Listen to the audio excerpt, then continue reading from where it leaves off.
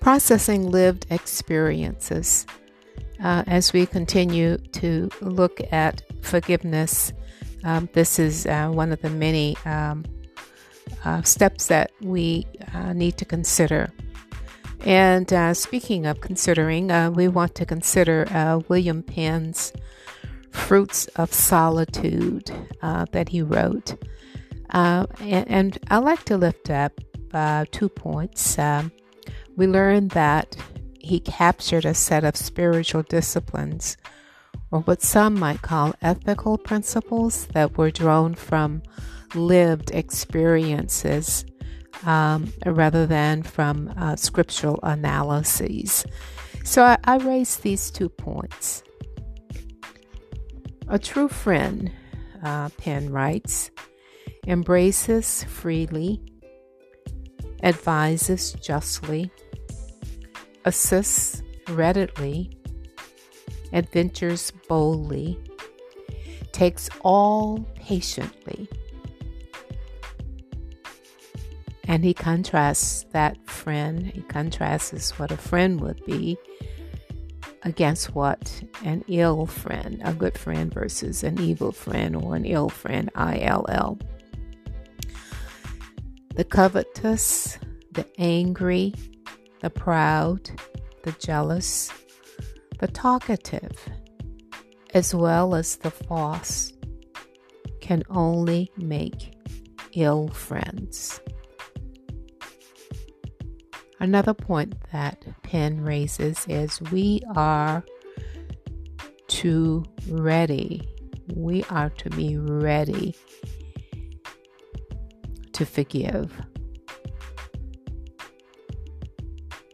And he says it this way: we are too ready to retaliate. We are TOO, ready, TO, to retaliate rather than forgive or gain another's favor by love and information. The practice of forgiveness allows the church to extend grace as its inexhaustible treasury. We as the church, we are empowered to shower grace as blessings with generous hands, without asking questions or fixing limits. So let us not act in anger or harbor a grudge. We make every effort as the church, as individuals representing the church, we make every effort to promote or practice sound grace.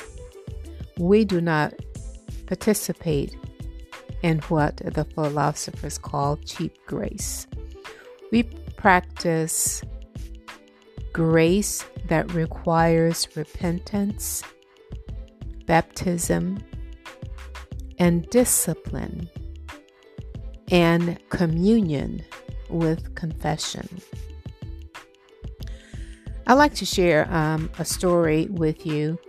My son gave me a book. It's been a while ago, and I used it more when I was actively preaching.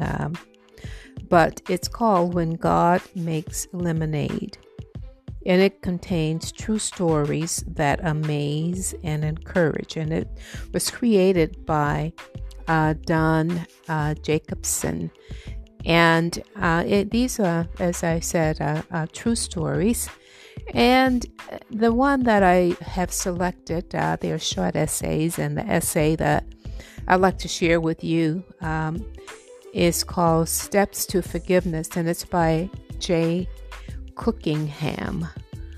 And Jay shares that during his teen years, on 3 different occasions, there was a voice, and as I read it, it's from outside of himself, that interrupted his plans twice to take his own life, and wants to take the life of another individual. He attempted to take his own life on 2 separate occasions because of an abusive father. His father made it a point to repeatedly tell Jay that he was nothing but a piece of trash, a worthless nobody. Each time that Jay decided to carry out his suicidal thoughts, this loud voice from his surroundings would always say no. Not only was there this loud voice of opposition to his plans, but in both attempts, others would happen on the scene. Others who were completely unaware of his intentions, who happened to show up as part of an intervention that they weren't even aware of. I would venture to say, after years that he has shared this with them. But these interruptions were enough, just enough for Jay to delay his plans. Then on a later occasion, when Jay was 18, he came to the rescue of his mother as his father was berating her. And Jay writes that his interruption and presence during this ordeal turned the wrath of his father away from his mother towards Jay himself. And the physical altercation pursued. And Jay writes, and he writes, I was about to kill my father. And I'm going to read just an excerpt from what he wrote. As he approached, he writes, his father turned his attention toward him and said to Jay, this is what his father was saying, "You're good for nothing. You're worthless. You are," and that's it. Jay interrupts. In a flash, he says, I turned around and planted my foot. I cocked back my right fist and picked my target. His arms were down, his chest was open. So I aimed for his heart, thinking if I hit him hard enough, he would fly down the staircase and break his neck. I thrust my weight forward, and then the voice gently said, "Forgive him." Instantly, I released the tightness in my body, and my hand fell harmlessly to my side. I looked into my father's eyes. "I forgive you," I said, shocked by my own words. "And God loves you." He shook his head and turned to head down the stairs, muttering insults beneath his breath as he went. And I continue to quote, "I wish I could tell you that my father and I reconciled after the encounter on the stairs 38 years ago. The truth is, we never did. Losing him was painful, and the pain taught me that while reconciliation requires two people, forgiveness takes only one. That day, I was miraculously given a second chance at life, a chance to leave victimhood behind, a chance to leave victimhood behind," unquote. As you might recall, these podcasts the series. This is number 5.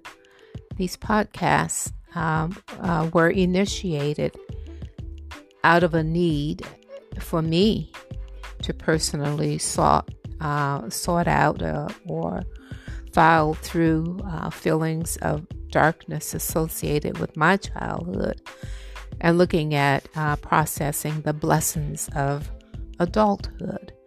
And I hope that as you are listening to these podcasts that you are doing the same, or maybe there's someone else that would benefit on hearing this. Because as I think back to the very first one, and even the second as well, of how dark I was feeling and trying to write a memoir. I'm so grateful that God was saying, you're too blessed to be writing something. I mean, it was just troubling in my spirit that all I was seeing was darkness.